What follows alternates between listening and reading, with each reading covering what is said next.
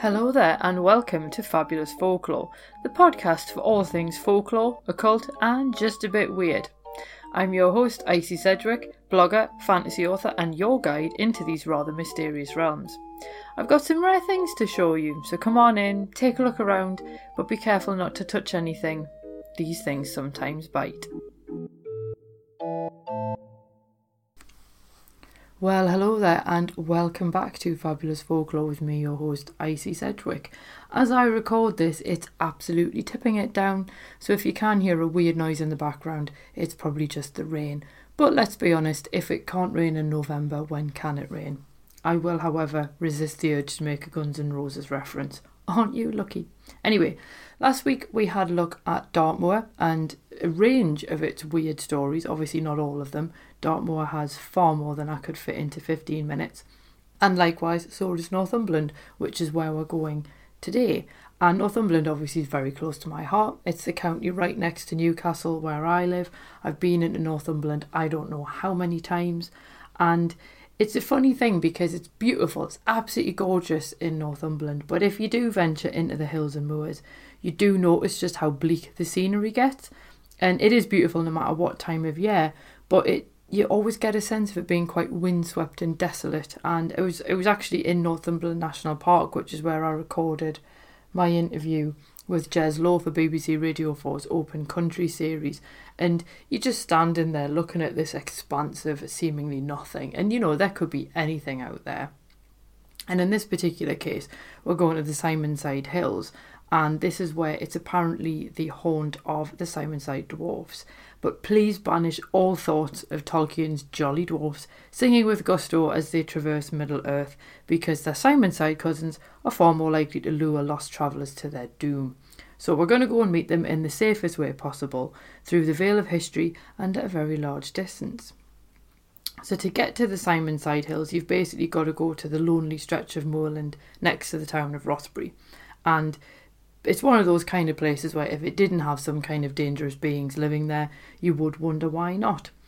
They are sometimes called fairy folk or the little people, although I would kind of hesitate about putting them in the same bracket as fairies. And they're also known as the brown men of the moors or boggles. And an article in the Western Morning News in 1923 actually likened them to kobolds in Germany and pixies in the west of England. Obviously more commonly they are called the Simonside dwarfs. They generally carry lights and scamper around across the hills, and they do act in this fashion much more like will-o'-the-wisp.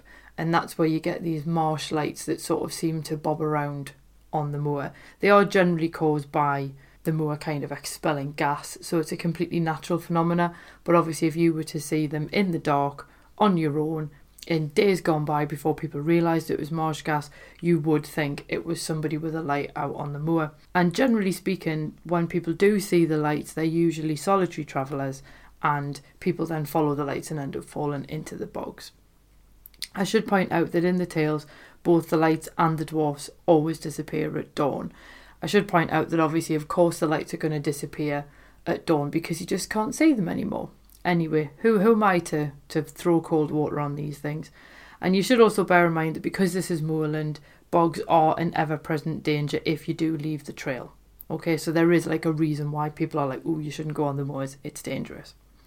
Now, the dwarves are also known as dwargar, which many people think actually comes from the Old Norse word for dwarfs, which I think I'm going to probably mangle the pronunciation, but it looks like it says dvergar, and it could also refer to the regional dialect because the words dirk and derg both mean dwarf.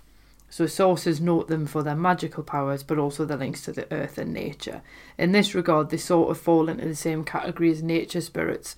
And we have talked about things like that before, like the Greek naiads and so on. So these would essentially be an equivalent version for the element of earth. And writing in the Newcastle Chronicle back in 1889, Reverend Oliver Heslop referred to them as a goblin race of beings and actually categorised them alongside brownies instead of fairies, which I think is probably more apt. And according to Heslop, they also want, quote, set the huge wheel of Tossin watermill a-going at night, end quote, and they also lure travellers into the bogs. So they generally sound a little bit mischievous and so on, but as we continue, I'm going to tell you 3 stories involving the Simonside dwarves. They're not just mischievous, they're also actually quite dangerous. Anyway, the Newcastle Courant in 1888 actually noted that, quote, it was dangerous for the solitary wanderer to venture, end quote, among the, quote, tribe of ugly elves and dwarves, end quote.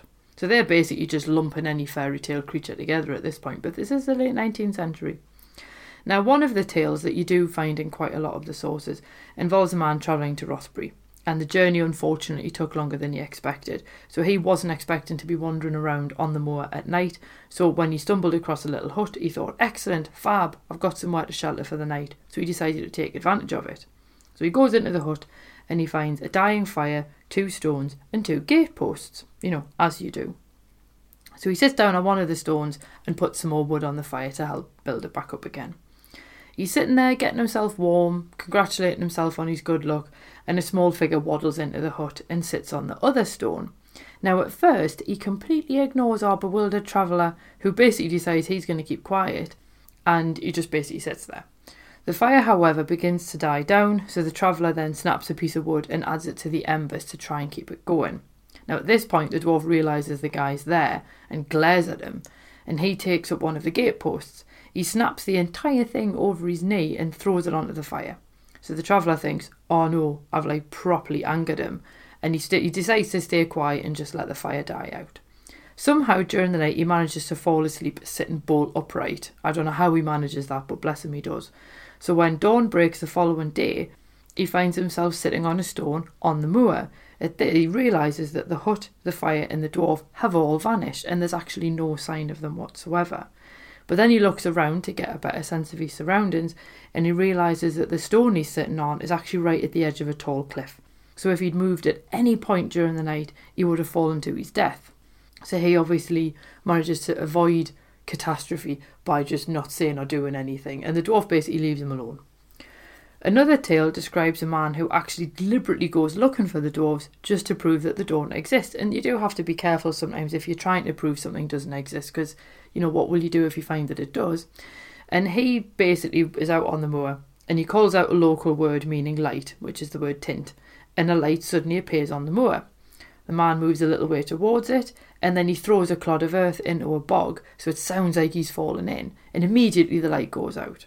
So he then realises he's fooled the dwarves, so he decides to try again, and he cries out, tint, tint. But this time he finds himself surrounded by the Simonside dwarfs, and each of them holds a lit torch and a club, and he finally realises that was actually a bit of a stupid idea, and he's in a fair bit of danger.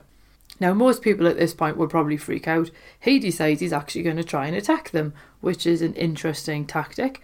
And he apparently knocks one down, but his staff doesn't actually touch anything solid. It just passes straight through the figure as if he's not really there. At this point, the dwarfs all vanish, and the guy thinks, excellent, I've won. Nothing is ever that simple in folklore though, as I'm sure you're beginning to realise.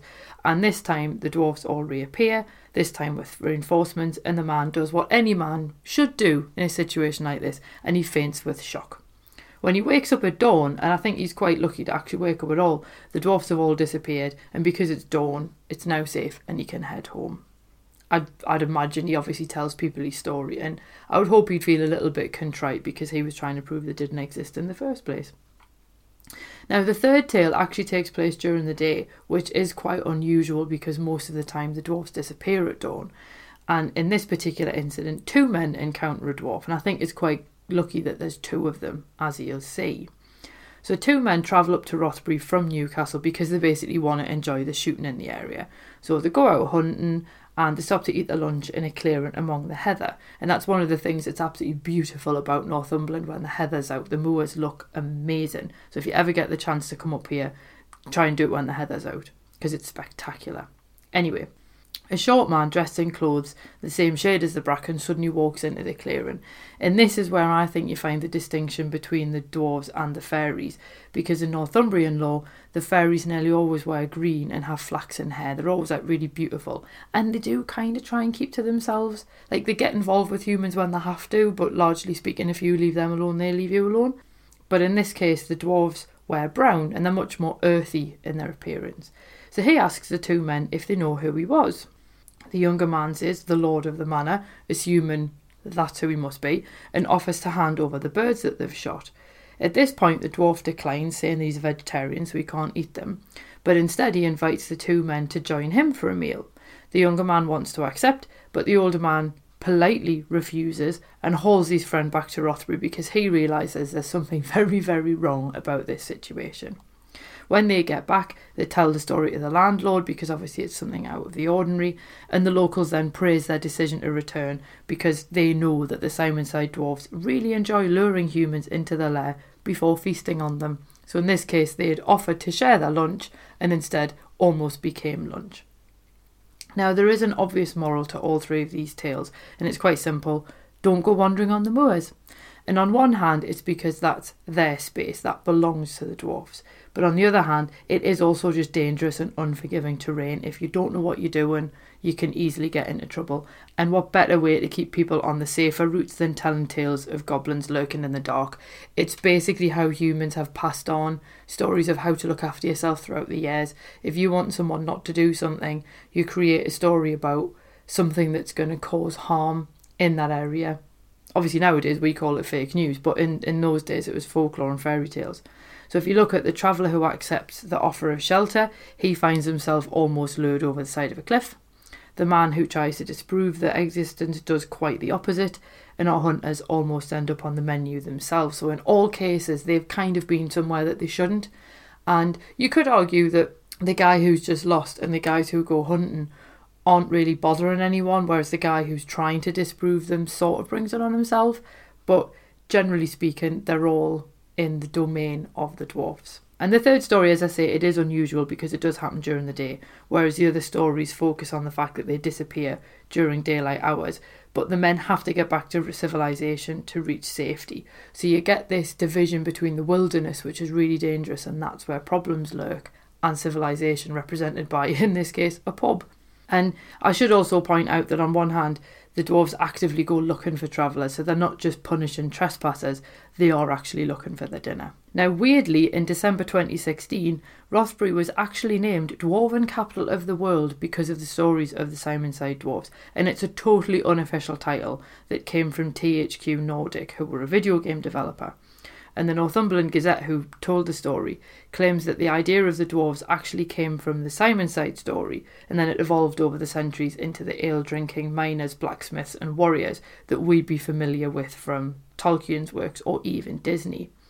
I'm going to be a little bit wary of that claim because obviously Disney originally borrowed Snow White from the fairy tale collection of Jacob and Wilhelm Grimm, and they published it in 1812 as part of their nursery and household tales collection. And given the brothers Grimm collected their original stories in what is now Germany, it's hard to know how old the dwarves in their tale might be, because obviously these were tales that were collected from people who'd heard them from other people, so we don't know how far back those stories go.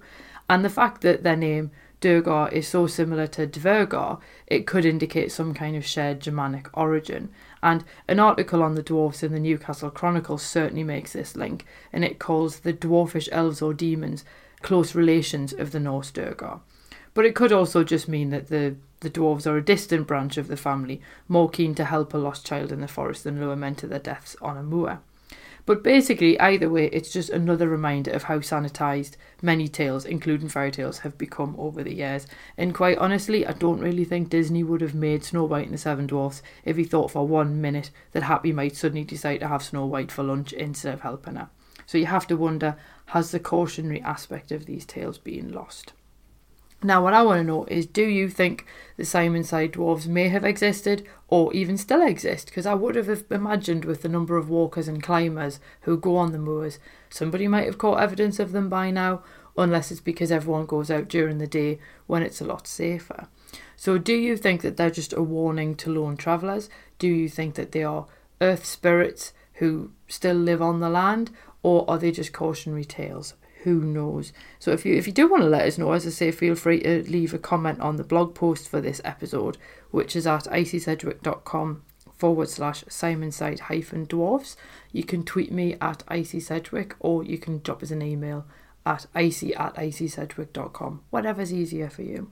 But anyway, so that's the story of this, the stories, I should say, of the Simonside dwarves. And it is quite interesting how they do appear so often in the 19th century newspapers, but then they do occasionally pop up in like newspapers from like the 1970s, from what I found on British Newspaper Archive.